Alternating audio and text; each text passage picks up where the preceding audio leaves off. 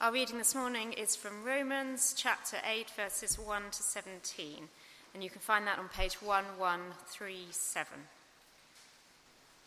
There is therefore now no condemnation for those who are in Christ Jesus. For the law of the Spirit of life has set you free in Christ Jesus from the law of sin and death. For God has done what the law, weakened by the flesh, could not do.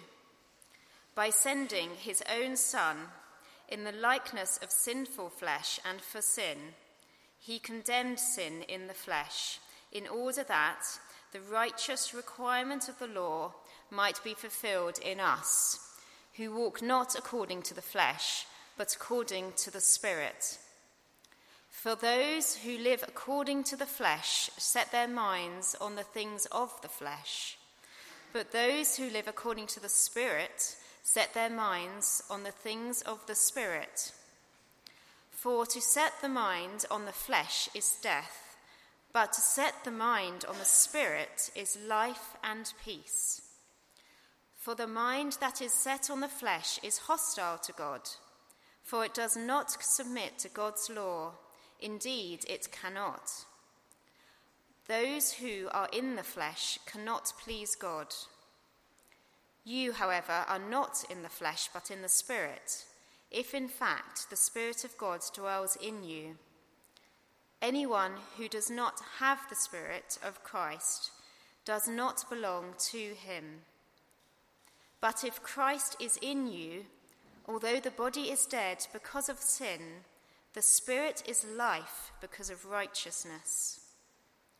If the Spirit of him who raised Jesus from the dead dwells in you, he who raised Jesus Christ from the dead will also give life to your mortal bodies through his Spirit who dwells in you.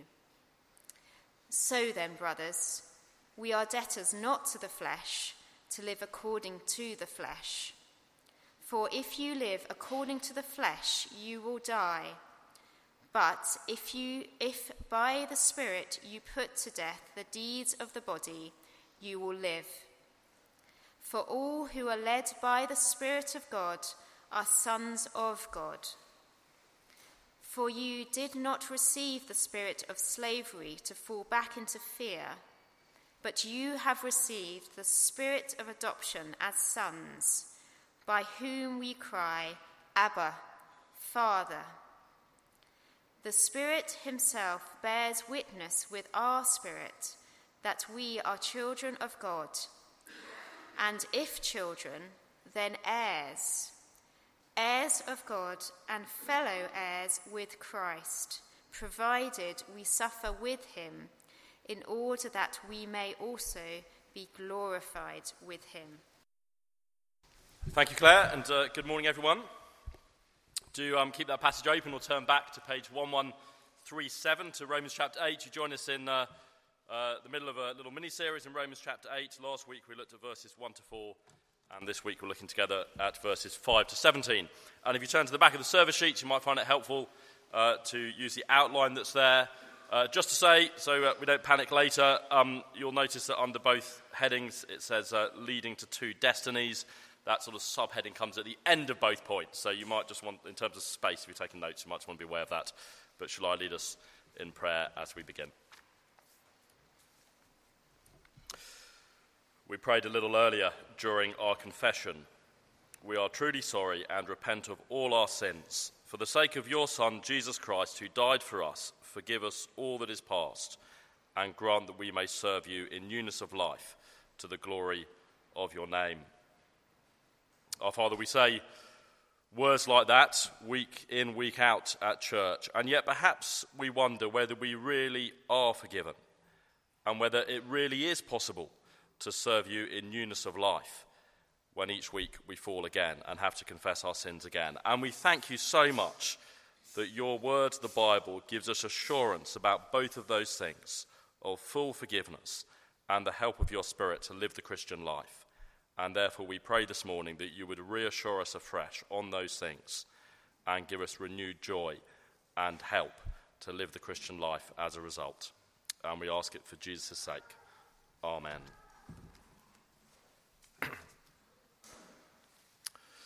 Well, I guess many of us will know the story of how circuses in the old days would teach elephants not to escape. What they do is they'd tie a baby elephant to a stake with a rope or a chain, and for a while the baby elephants would attempt to break free from the tether. But being babies, they lacked the strength to do so, and they'd quickly give up, thinking they'd never be able to do it. Of course, as they grew up, they'd get stronger. But even when they were fully grown, and even when tied with a thin rope they easily could have broken, they wouldn't try to escape because they had learned to be convinced that they couldn't. They could have been free and yet lived as if they were still held by the power of the rope. Well, last week we began to look together at Romans chapter 8, where Paul proclaims freedom for Christians, freedom from sin's condemnation. Have a look down with me at verse 1.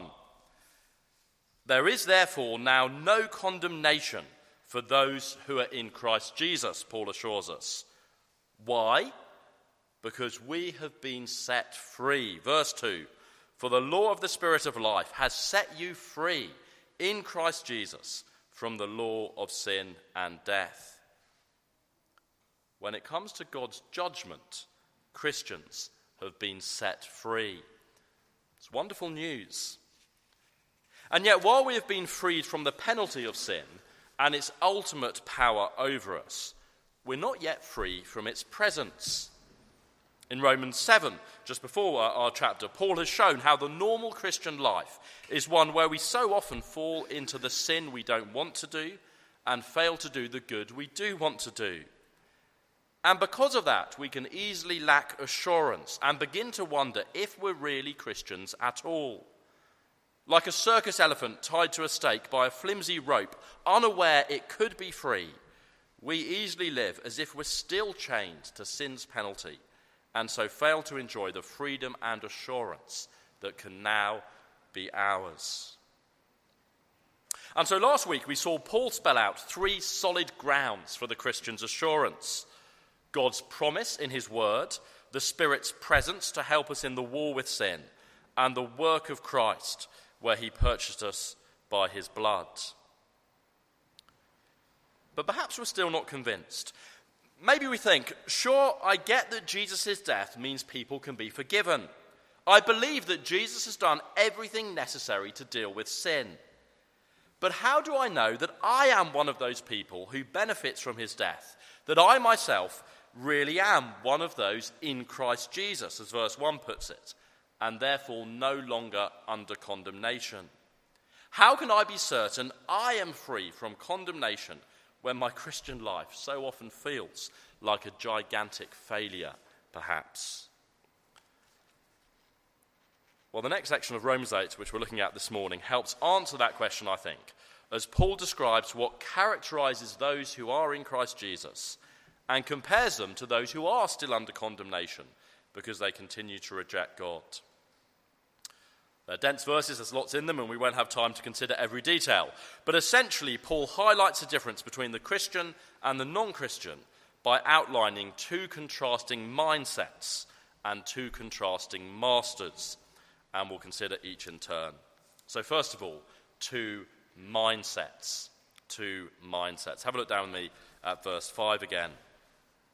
Paul writes, for those who live according to the flesh set their minds on the things of the flesh, but those who live according to the Spirit set their minds on the things of the Spirit.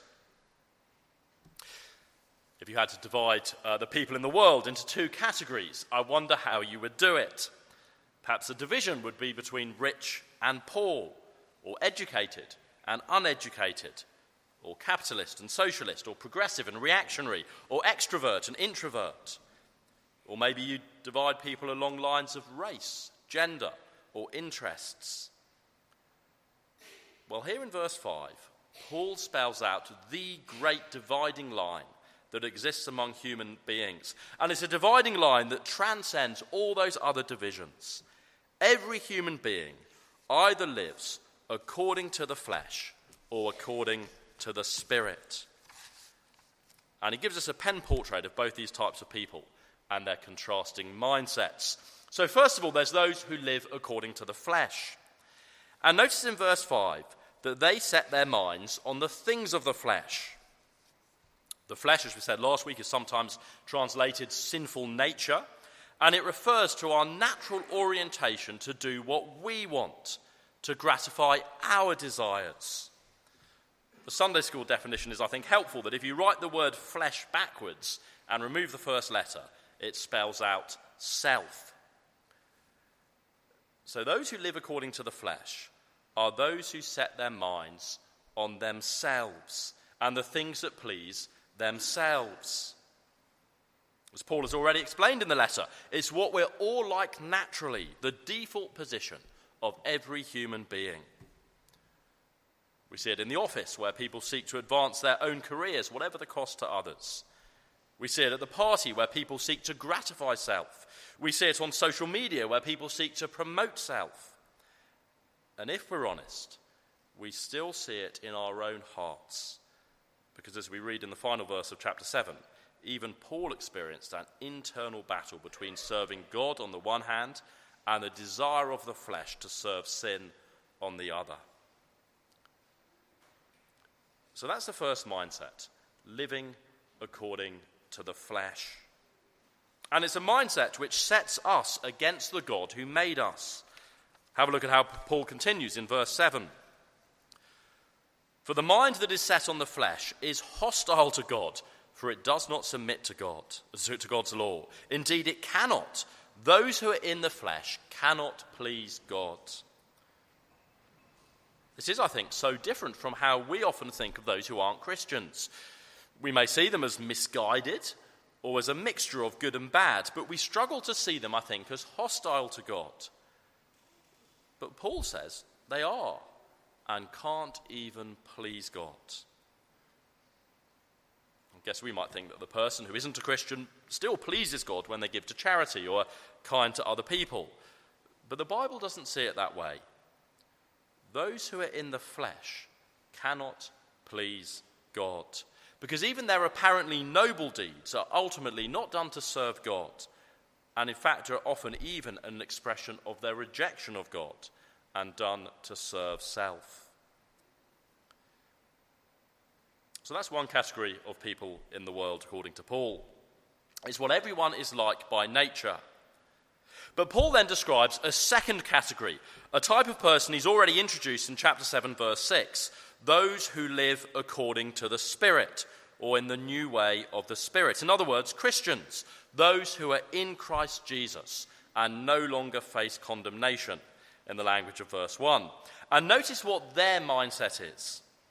Verse 5, those who live according to the Spirit set their minds on the things of the Spirit. This is the person whose greatest longing in the final analysis is to do what the Spirit wants, what God wants. The person whose decisions and behaviour are governed primarily not by the question, what do I want to do, but what does God want me to do? The person who doesn't just shrug at sin in their lives, but grieves over it instead. Now, we need to be clear. Paul isn't saying that such people, Christians, will always choose to do what the Spirit wants. As we'll see in a moment, Christians have a body or earthly nature that is dead to God and won't receive new sinless bodies in this world.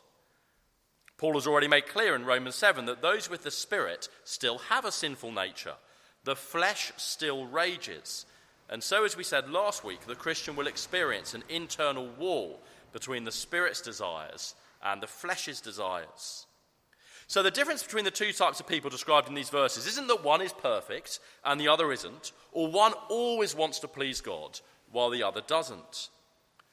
But that the Christian at their deepest level desires to please the Spirit, even if they do stumble and fall along the way and experience divided desires. Imagine the person who's diagnosed with cancer, a cancer that will prove terminal if untreated. That's what sin is like, a terminal disease. But what happens when that person receives chemotherapy? Well, I'm no medical expert, so if you're a doctor here and the details aren't quite right, I hope you'll forgive me for the sake of the illustration. But I guess there are then two agents inside the cancer sufferer. The cancer itself, which seeks to kill, and the symptoms of which will still be present. But also the chemotherapy drugs, which go to war against the cancer and seek to bring life. There are two agents, both of whose effects will be visible at times, in opposition against each other. And so it is for the Christian. The desire of the flesh to sin, which untreated leads to death, remains inside us. But the Spirit has also entered every Christian. Did you notice that, incidentally, in verse 9? So it's not true, as some suggest, that we receive the Spirit as a second blessing after conversion, or that only some Christians are spiritual Christians who've reached a higher spiritual plane while others aren't. Every Christian has the Spirit. The Spirit has entered every Christian and goes to war against the desires of the flesh as it seeks to please Jesus instead. And actually, just as chemotherapy may make the cancer sufferer feel worse for a while, so the presence of the Spirit in the Christian will often make us feel worse, as the Spirit makes us aware of and grieve over sins that never previously bothered us, and as we start to engage in a battle we never previously had to worry about. That's the experience of the person whose mind is set on the Spirit. It's a painful struggle. But just as chemotherapy is designed ultimately to eradicate cancer, so Paul says that one day the Christian can also be sure that the sin disease will be eradicated. And I think that's the point of verses 10 to 12. Have a look down with me. Verses 10 to 12. Let's read on. We're told, "But if Christ is in you, although the body is dead because of sin, the Spirit is life because of righteousness." That's Jesus' righteousness that's given to us that we were thinking about last week. "If the Spirit of him who raised Jesus from the dead dwells in you, he who raised Christ Jesus from the dead will also give life to your mortal bodies through his Spirit who dwells in you." At the end of chapter 7, Paul asks the question, "Wretched man that I am, who will deliver me from this body of death?" Referring, I think, not simply to the fact that our bodies are physically decaying and will die, but also to that battle he has just described in chapter 7, that our bodies are spiritually dead, that our flesh seeks to serve self rather than God. And here we see the answer to his question. The Spirit will one day give life to our mortal bodies. He will make us immortal, giving us new bodies and new desires which seek only to please God. The battle with sin will one day be over. We'll be freed from sin's presence as well as its penalty.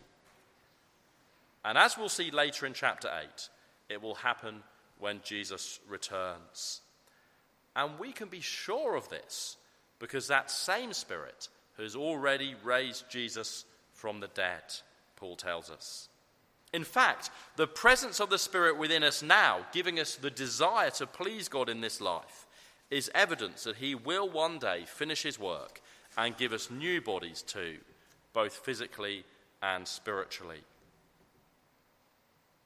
And I must say that personally, this is one of the things I'm most looking forward to about the new creation, about what we often call heaven. The struggle with sin will be over. It's a battle, isn't it, that can be painful, wearying, and discouraging when we fail so often. But one day it'll be over as we're raised to life with new bodies and desires which will seek only to serve God. That's where the Christian is headed. You see, in verses 5 to 11, Paul describes not only two mindsets, but also two destinies that those mindsets lead to. So here in verse 11, the one who lives according to the Spirit will be raised to eternal life. They can be confident of salvation, not condemnation. Or as verse 6 puts it, if you look back, to set the mind on the Spirit is life and peace, whereas to set the mind on the flesh is death. The destiny of those who live according to the flesh will only be death and judgment. So in verses 5 to 11, Paul describes two mindsets leading to two destinies. And remember, the purpose of this chapter is to give Christians assurance. And I think the way these verses do that is they tell us that even though we may fall into sin again and again, if we have any desire to please God, if at our deepest level we want to fight sin, or even want to fight sin perhaps, it's a sign we are Christian believers, that we have life and peace, not death and judgment to look forward to, that we won't face condemnation. The Spirit has given Christians a new mindset that's troubled by sin, a mindset which wants in the final analysis to please Jesus more than anything else. And if we know that that describes us, then however often we may stumble and fall, however weak we feel, however feeble our efforts to please Jesus may sometimes be, we can be sure we have the Spirit living in us, that we have been saved, and that the same Spirit will one day rescue us from sin's presence completely and give us new bodies. It's a great hope. And it's a hope which means we're able to and are to fight sin now and have a new master to serve as we wait for that day when the battle with sin will finally be over. And that brings us on to our second heading from these verses. Two mindsets, and more briefly, two masters. Two masters. Have a look down with me at verse 12. Paul goes on. So then, brothers, we are debtors, not to the flesh, to live according to the flesh. For if you live according to the flesh, you will die. But if by the Spirit you put to death the deeds of the body, you will live. Paul wants us to understand that with our new mindset comes a new obligation or new master. The flesh and its desires are no longer to have mastery over us. We're no longer debtors to the flesh, as verse 12 puts it, or in the language of verse 15, slaves to the flesh. Sometimes we can be tempted to despair in the Christian life, can't we? We fall into the same sin again and again. And we begin to think that there's no point fighting anymore. It's just too hard. It's impossible to make progress, so we might as well just give up. Perhaps some of us here have made truce with sin in a particular area for precisely that reason. We've let it master us and so slavishly follow its urges. But do we see how dangerous that is? Because if you live according to the flesh, you will die, writes Paul. And rather than failures in the battle being the sign we're not Christians, it's the battle itself that shows we have the Spirit and are Christians, as long as we are engaged in the battle. Yes, fighting sin is hard. Yes, we will continue to stumble in this life, sometimes again and again. But we don't need to give up because we have the Spirit's help now. Sin is no longer our master. We're not elephants unable to break free from its hold on us. We don't owe it anything.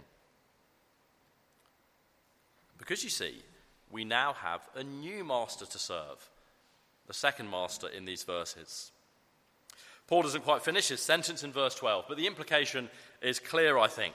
We're debtors not to the flesh, to live according to the flesh, but implicitly to the Spirit, to live according to the Spirit. Or as he puts it in verse 14, we are now led by the Spirit of God. He is our leader or master. He's the one we're to serve. And the second half of verse 13 shows us what that will look like. And notice that being led by the Spirit isn't some kind of mystical experience or internal form of guidance or something where we passively let go and let God, but something in which we're actively involved. If by the Spirit you put to death the deeds of the body, you will live.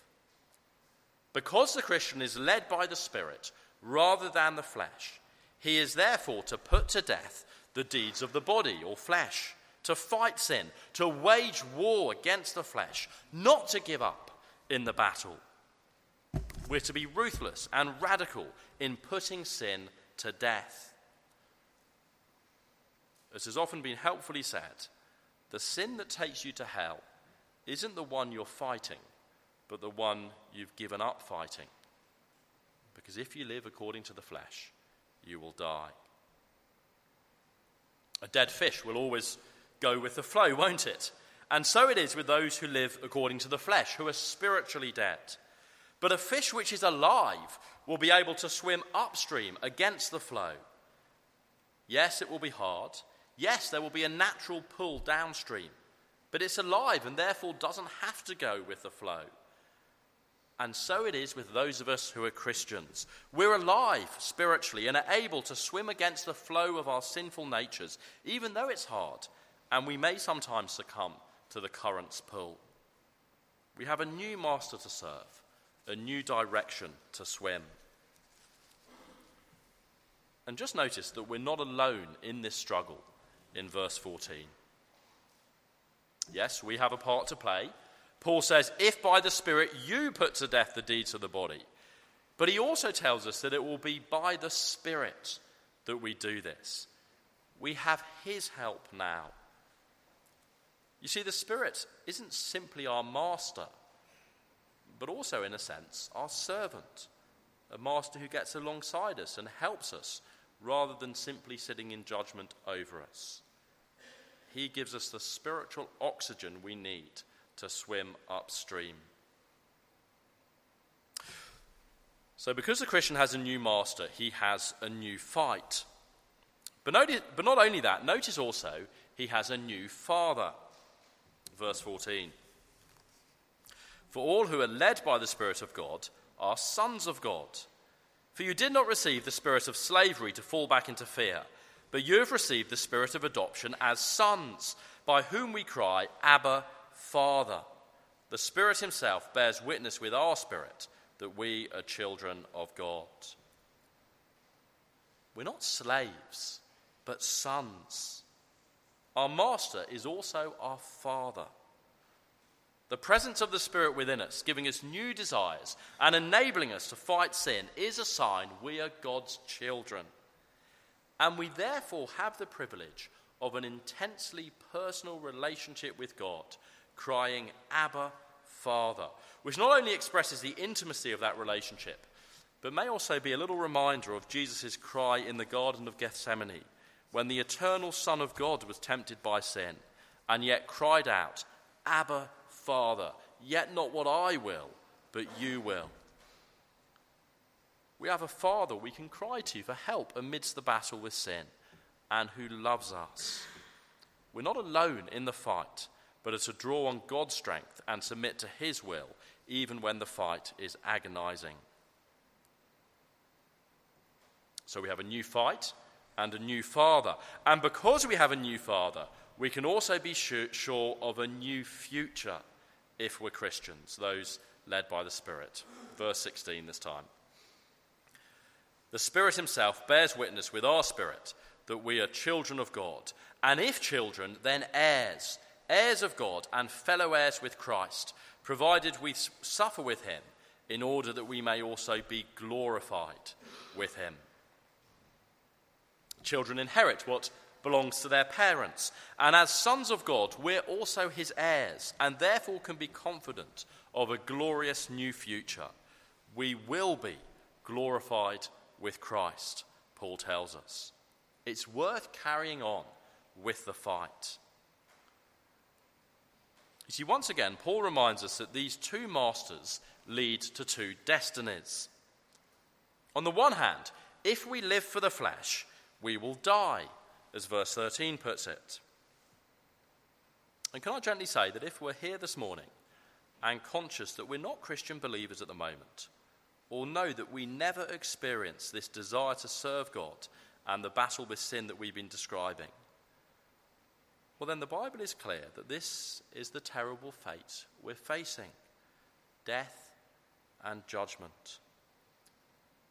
But the answer isn't to despair or to somehow try to earn our assurance by trying to live moral lives, but to put our trust in Jesus, the one who, as we saw last week, did live a perfect life, and who therefore has met the righteous requirement of the law for us. And if we do that, we can be confident we will be in Christ Jesus, and therefore free from condemnation, and will receive the Spirit, who will then lead us to want to fight sin. So according to verse 13, those who live for the flesh will die. But in contrast, notice that those who are led by the Spirit can be sure they will live. Or have a look at verse 15. You did not receive the spirit of slavery to fall back into fear. We no longer need fear God's judgment when we fall into sin. Instead, we have a different destiny. We are heirs with glory to look forward to. So do we see again what great assurance this is designed to give the Christian? If we're those seeking to put to death the flesh, if we are fighting sin, if we are seeking to live with God as our master, we need not fear death or condemnation, but can instead be confident of the future glory God has prepared for his children. Even when we fail, we needn't fear judgment any more than a child needs fear being cast out of a loving family home when they disobey their parents. Our status is secure. We're God's children, precious to him, able to share in all that belongs to him. But notice as we close that Paul includes a caveat here in verse 17. This is true for the Christian, he says, provided we suffer with Christ, provided we follow Jesus' pattern of suffering before glory. You see, just as the battle with sin is actually a sign of being a Christian rather than being condemned, so suffering with Christ is also a sign of being the genuine article rather than the opposite, as we might think. Like sin, suffering can undermine our assurance. And so that's the theme Paul turns to in the next part of this great chapter, and to which we'll turn next week. But for now, let's remember the Christian has a new mindset and a new master, which together give us assurance that glory awaits and we have salvation, not condemnation, to look forward to. We can be free elephants, certain of a wonderful future. Shall I lead us in prayer as we finish? If the spirit of him who raised Jesus from the dead dwells in you, he who raised Christ Jesus from the dead will also give life to your mortal bodies through his Spirit who dwells in you. We thank you so much, our Heavenly Father, for that great hope. We thank you again this morning that through the work of the Lord Jesus at the cross, we have been freed forever from the penalty of sin. We thank you that by the Spirit we are free from the power of sin having total hold over us.